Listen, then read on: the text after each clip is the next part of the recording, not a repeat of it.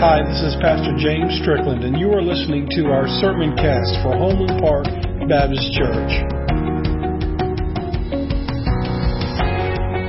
As we look at our scriptures this morning, we're going to be in Matthew chapter 14.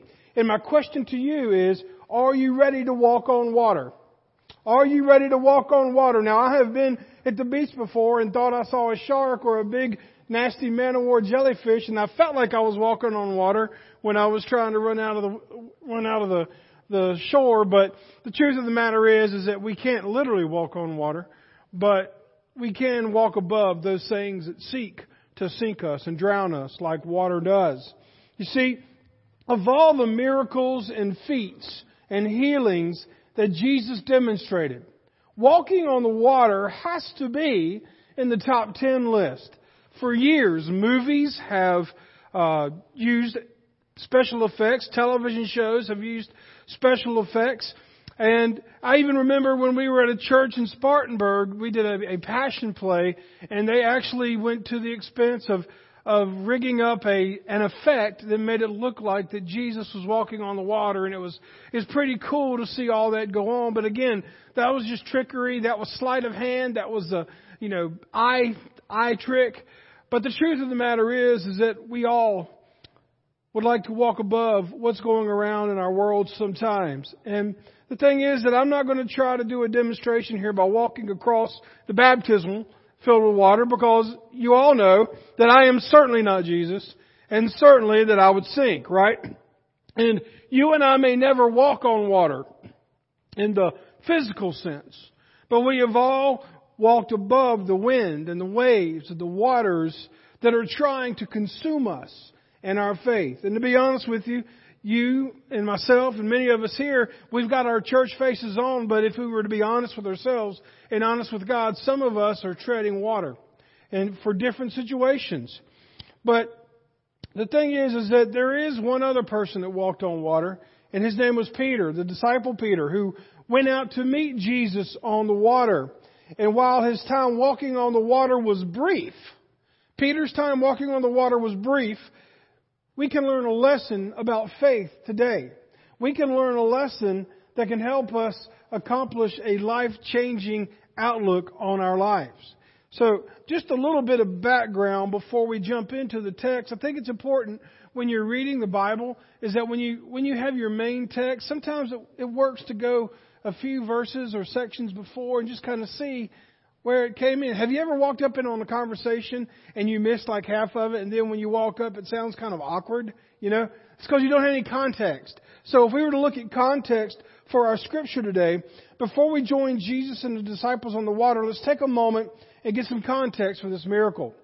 See, Jesus had been teaching many parables on the significance of what the kingdom of God meant and His Father's desire, God's desire for all who would accept Him, not just the Jews, but the Gentiles, that all who would accept Jesus would come into this kingdom.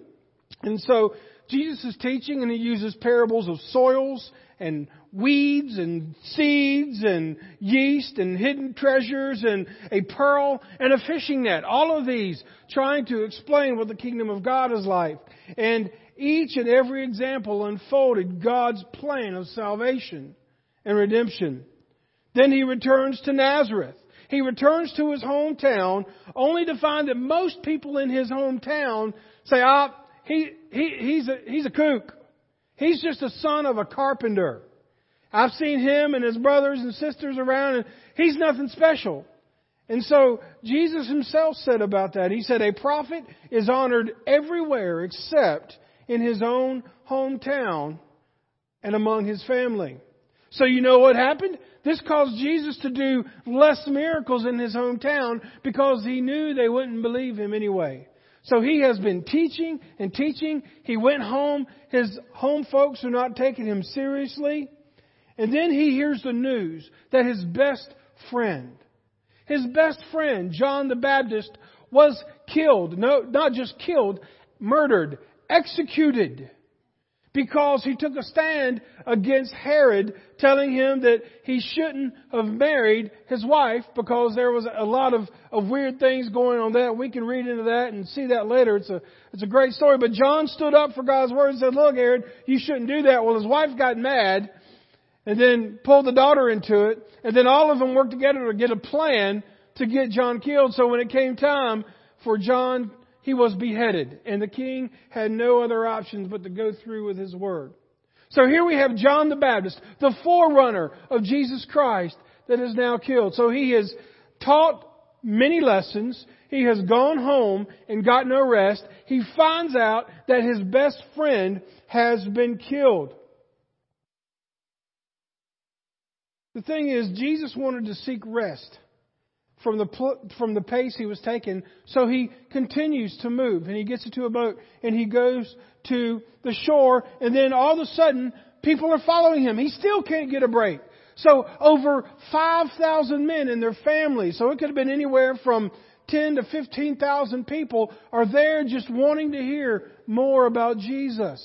And the disciples say, well, Jesus, we got to do something because these people are hungry, and you know how Christians get when they get hungry. It ain't good. So Jesus says, the disciples say, we need to send them away. Jesus says, no, I got another trick for you. I got another lesson for you. Then they find somebody that's got a couple of loaves of bread and a couple of fish, and it feeds that whole group. So, Jesus, I just wanted you to see that Jesus has been going non-stop until he gets to this point. Have you ever felt like that? Do you feel like that every morning you wake up, all of a sudden, the weight of what you went to sleep with is back on you before you can even catch your breath out of the bed? Do you feel like even right now as I'm talking about it, the hair on the back of your neck is standing straight up? And you say, well, I didn't want to deal with any of this stuff. Some of you might be fine and dandy. And please, if you are, God bless you and give me your secret. But we all have stressors. We all have life. We all have things that are happening in our life, whether it be what someone else is doing, how we're helping someone else, whether it be our health, our wealth, or whatever it may be. We all have things that are on us. And I want you to be able to understand that Jesus identifies with you, and you can identify with Jesus. Jesus was so busy at this point. So what I wanted you to do is I wanted you to place yourself in the Scripture. And I share the background with you to put into context the pace that Jesus was keeping this morning. So with that said, let's go to our passage this morning. And we see the first thing is there are no coincidences with Jesus. There are no coincidences with Jesus. It's not karma, it's not fate, it's not chance, but it is the sovereign hand of a loving God that is upon us. And when we see this, we see in Matthew chapter 14, verses 22 to 25, it says, immediately after this, so this is when? Immediately after feeding 5,000 men and their families. Immediately after this, Jesus insisted that his disciples get back into the boat and cross to the other side of the lake while he sent the people home. I can imagine that Jesus probably had to pull the disciples by their ears to get them in the boat because they're like, hey man, we had just a few fish and a few loaves. This is great. Let's keep giving it out. This is awesome. This is great. And Jesus says, no, let me pull you back. We've got to withdraw. We've got to pull it back. And so it says in verse 23, after sending them home, he went up into the hills by himself to pray. Night fell and he was there all alone. What we see here, Jesus is modeling, is that you must make your relationship with Jesus or your relationship with God a priority. You must make your relationship with God a priority because even Jesus is modeling that. You see, you will make time to spend with those people you love. You will make time to do the habits you enjoy. You will make time to do the recreation and the other things that you want to do. You will make time for that. So why do we find it so hard to make time for God? Is it because we love things more than we love God? People say, oh no, preacher, we're in church. We're not going to say that. But we all battle with that. There's always going to be a battle for the throne of your heart where God resides, and there's always going to be something that seeks to take that place. And they're not always bad things. It's not just sex, drugs, or rock and roll. Sometimes it could be good things. It could be family. It could be needs. It could be health. It could be all of these things. You've got to be careful not to let something sneak in and take that. You see, praying and seeking God only in the troubled times is not making God a priority. If the only time you get on your knees is when He makes you get on your knees, it's not a relationship. You have a using relationship with God. You use Him every time you need Him. God will always be there for you, my friend. Whether you are with Him and seeking Him 24/7, or whether you're one of those foxhole Christians where when you're in the middle of the foxhole and the bombs and the bullets are flying, you are the most dedicated Christian there is. And it's okay if you're there or in between that. God is still there. God still loves you. And you may feel like God is so far away from you today, but I promise you, He is right with you. He has not moved. God will always be there when you run to Him in trouble, but there is so much more He wants to show you other than just getting you out of a crisis. You see, Jesus models for us the need to spend time alone with God. Jesus was struggling with the fact that people are attempting to make Him the king, the earthly king. And He's like, this is not my time. This is not my place. This is not the plan. And so He withdraws from all that. And even Jesus knew if He wanted to find His strength, He needed to spend time alone with His Father. He knew that by reading God's Word and finding understanding and instruction, and He knew that through prayer He would get to know God's voice. The second thing He shows us is that spending time with Jesus today prepares you for tomorrow. I'll say that one more time. Spending time with Jesus today prepares you for tomorrow. Now, when Don and I were preparing to go on vacation, we needed some luggage and a cooler. So we went shopping and found both a piece of luggage and a nice cooler. And Donna wanted to look around for a few more things, so I sat down with that piece of luggage and that cooler. After a few minutes, a man that was sitting beside me in the waiting area, he said, I'm waiting for my wife too, but I never thought about bringing a lunch and an overnight bag with me.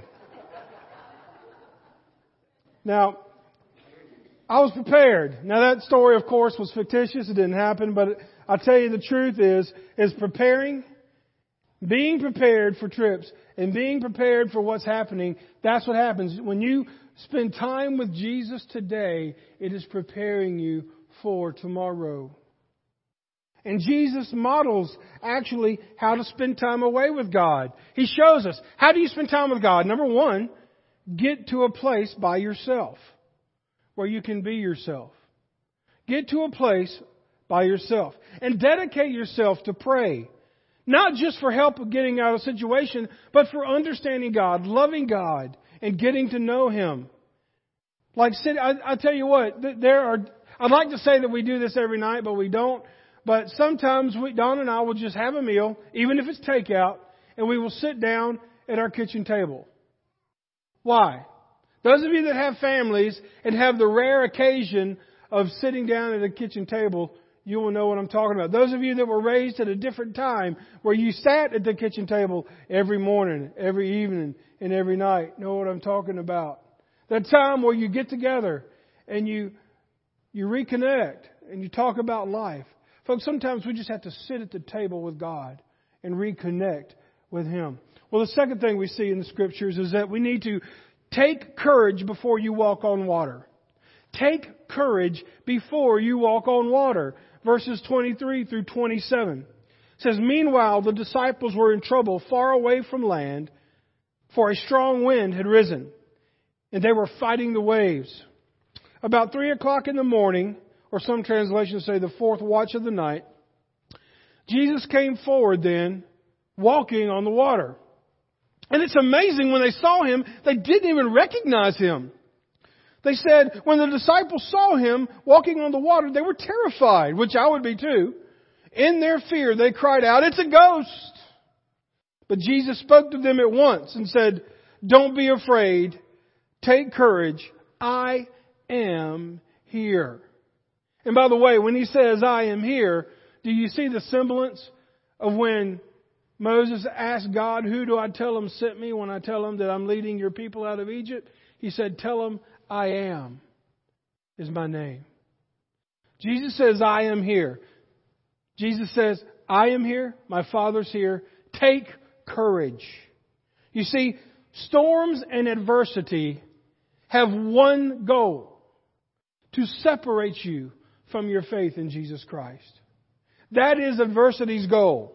We know that violent storms could appear suddenly on the lake or the Sea of Galilee due to the fact that it was surrounded by mountains. So it was like a big cereal bowl.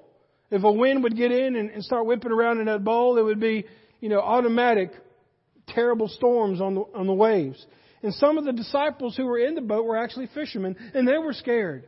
I don't know about you, but when I see a fisherman that's scared and I'm on the boat, I'm scared. Because they're supposed to have the training and the knowledge and the ability. But why is that? Why do we get fearful? I'll tell you why. Because fear follows our loss of control. Think about the times when you're scared. Fear follows our loss of control. Whether it be a doctor's appointment, or whether it be financial things, or a relationship thing, or just things, situations in general that we cannot control. No one likes to feel like they're out of control. Whether it be a feeling like if you've ever flown and the airplane takes off, like in that picture, and the moment those wheels leave the ground, oh well, there's nothing I can do now. Right? Or if you've ever been on a boat and there's no land in sight. That is a sobering feeling. Or maybe you're riding with someone that doesn't know how to drive. That can be sobering as well. Don't look at your neighbor, okay? But the thing is, faith is a muscle. When we flex it, we have to lose control. So let me ask you something. In your life, think about it. And this will be hard for some of you to answer. Would you rather have full control of your life? Or would you rather have the faith that God has got you? Would you rather have full control of your life or have the faith that God has got what's best for you? I'm going to go ahead and tell you, in my life when I was younger and I was not living for the Lord, I tried to control my own life and I almost ended up in a ditch. I almost ran my life into a ditch because I wanted to have control. But the thing is that Jesus is telling us here, don't be afraid. Take courage, for I am here. Did you know the term don't be afraid occurs in the New Living Translation 71 times? So it's a theme, right? You are not the first person to be afraid, and you won't be the last. And this is a common feeling for everyone that is human, that is living. Even animals experience fear. Just today, it was kind of funny. We were walking in this door right here, and the kids noticed up on the windowsill, there was a squirrel. Looking just like this. It did not move. He was like, you do not see me. I'm not here. I'm blending into the brick. Don't act like I'm not even here. So he didn't know what to do. He didn't have anywhere to run. He was fearful. He felt that fear. He had no control. So luckily we came in here and he took off and he went and got his whatever he needed. But the thing is that do not let the tension of today's culture make you fearful. My friend, if you're living on Facebook and Twitter and Instagram and Snaps and TikToks and all that kind of stuff, I'm going to go ahead and tell you, you are going to feel like this world is out of control. But when you read this, everything makes sense. What's happening today has happened before, and it will happen again. And God's Word is the same today and tomorrow. And if you were honest, we all have felt that there were times when Jesus was not with us, just like those disciples felt. But Jesus says in those times when we feel like that He's not here, Jesus says, whoa, no, take courage, for I am here. If you think God has forgotten you, my friend, listen, God is here and He is with you and He is near, and He says, take courage and follow me. So if you do that, how do you move from control to faith? Well, I'll tell you what. You have to flip the switch. Just like when you walk into a room that's dark and you flip the switch to turn on the lights. You have to flip the switch in your soul, in your mind to say, no, I'm not going to give in to fear. I'm going to give in to faith. It's a decision that you must make. It's an act of the will. I like the way Charles Stanley says this. He says, the unexpected way God often does things may startle us, even frighten us. We may not understand why He works in a certain way. That is why He continually tells us, do not be afraid, for I am here. Folks, it's not a sin to be afraid. It's a sin to deny Jesus in the midst of that fear. The third thing that we see is that you can walk on water when you keep your eyes on Jesus. You can walk on water when you keep your eyes on Jesus. Look at verses 28 through 32. It says, then Peter called him, Lord, if it's really you, tell me to come to you, walking on the water. Yes, come, Jesus says. So Peter went over the side of the boat and walked on the water toward Jesus. Can you imagine that? Let's just take a break here. He's like, of all the people to say, I want to come out and walk to you, it was Peter. Why? Because Peter was the one who acted and then thought about it. You know, we know that in the Garden of Gethsemane, when they come to arrest Jesus, what does Peter do? He's a fisherman. And so he pulls the guardian's sword out and whacks off the ear of Malchus. He didn't know how to use the sword. He should have stuck with a fishing pole and a fishing net. But he just, like I said, he was impulsive. And so here he says, look, Jesus, if it's really you, I want to come to you. He said, okay, come on. And so we see as we read, Peter went over the side of the boat and walked on the water toward Jesus. Isn't that amazing? Peter walked on the water just like Jesus. Folks, when we keep our eyes on Jesus, we are like Jesus. And we have the power of Jesus. And we can walk on top of whatever is trying to drown us. But you see what happened, don't you? And you know what happened. You know the story. But when he saw the strong wind and the waves, he was terrified and began to sink. Save me, Lord, he shouted. And then it says, Jesus thought about it a little bit and then finally said he'll think about it. No, that's not what the scriptures say. It said, Jesus says, Jesus immediately reached out and grabbed him. You have so little faith, Jesus said. Why did you doubt me? When they climbed back into the boat, the wind stopped. The disciples worshipped him. You really are the Son of God, they exclaimed. I love the fact that all through the scriptures, the disciples really fully didn't know who he was until his ascension. They really didn't get it till the crucifixion, the resurrection, and the ascension. But what did Peter want? Peter wanted a sign that Jesus was who he claimed to be. Some of you have wanted signs from Jesus. Most people at some point have asked God for a sign over something. I know I have in the past. And I know the Bible says that we're not supposed to put God to the test. But when I think about things, I see that it says, how much more does God have to prove His love for you than to sacrifice His Son, Jesus Christ, in such a horrific way for your sins and mine? Folks, John 3:16. Why do we want to test Jesus? Why do we want to test God when God has already given us the best gift we could have? But if you need a sign for it, go ahead and ask. If you need a sign, go ahead and ask. You see, you don't need to look for cream in your coffee that looks like a picture of Jesus, or your doctor to come back with good news, or your bank account to overflow. Those are not the signs you look for. Those things are just part of life, and life happens. But God speaks to you. How does God speak to people? Do you know? 3 ways. Through His Word, through prayer, and through godly people. And when you have something that you're praying about and you want God to speak to you, pray to Him, look at His Word, and talk to godly people. Because all 3 of those have to match. Because if you don't put all 3 of those together, if you pray without God's Word and you don't talk to other people, you are praying selfishly. If you don't pray but you read God's Word, you can take it out of context. If you talk to other people but don't pray and read, you're trusting man and not God.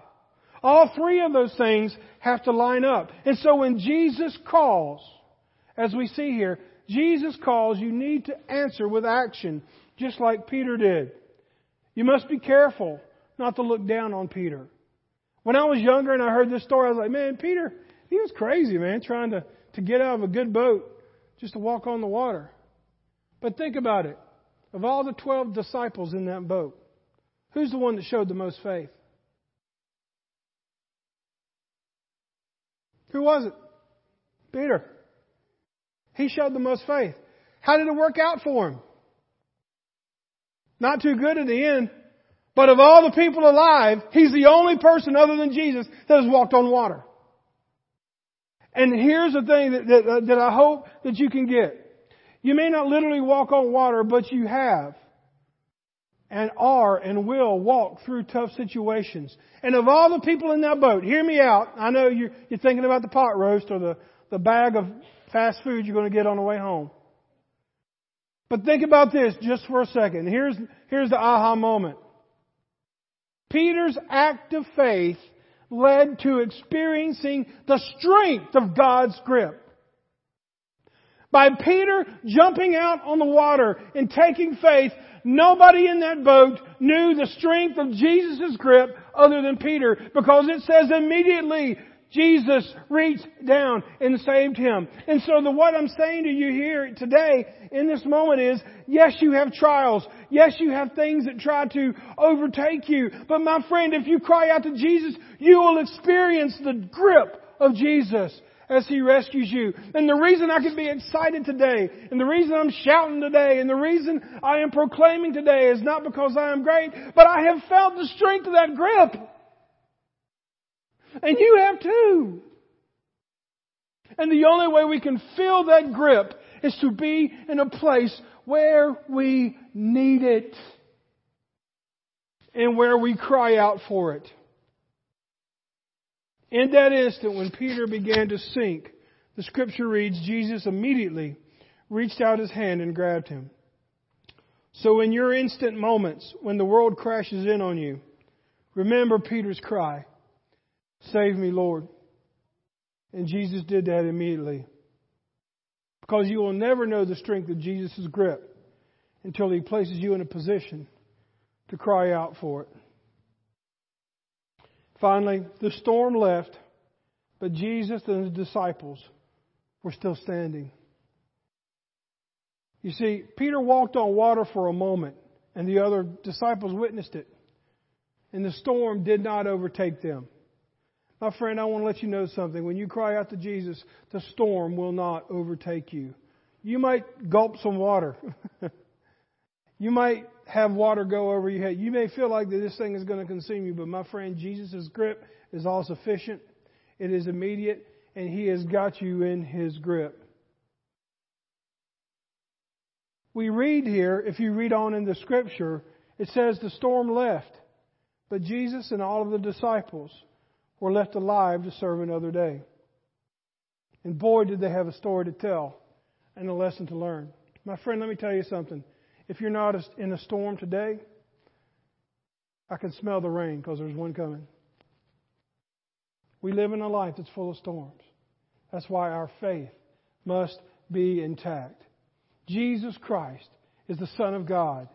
He is our Savior. He is our Lord. And He is our returning King. Are you ready to walk on top or over your storms today? Are you ready to walk on water?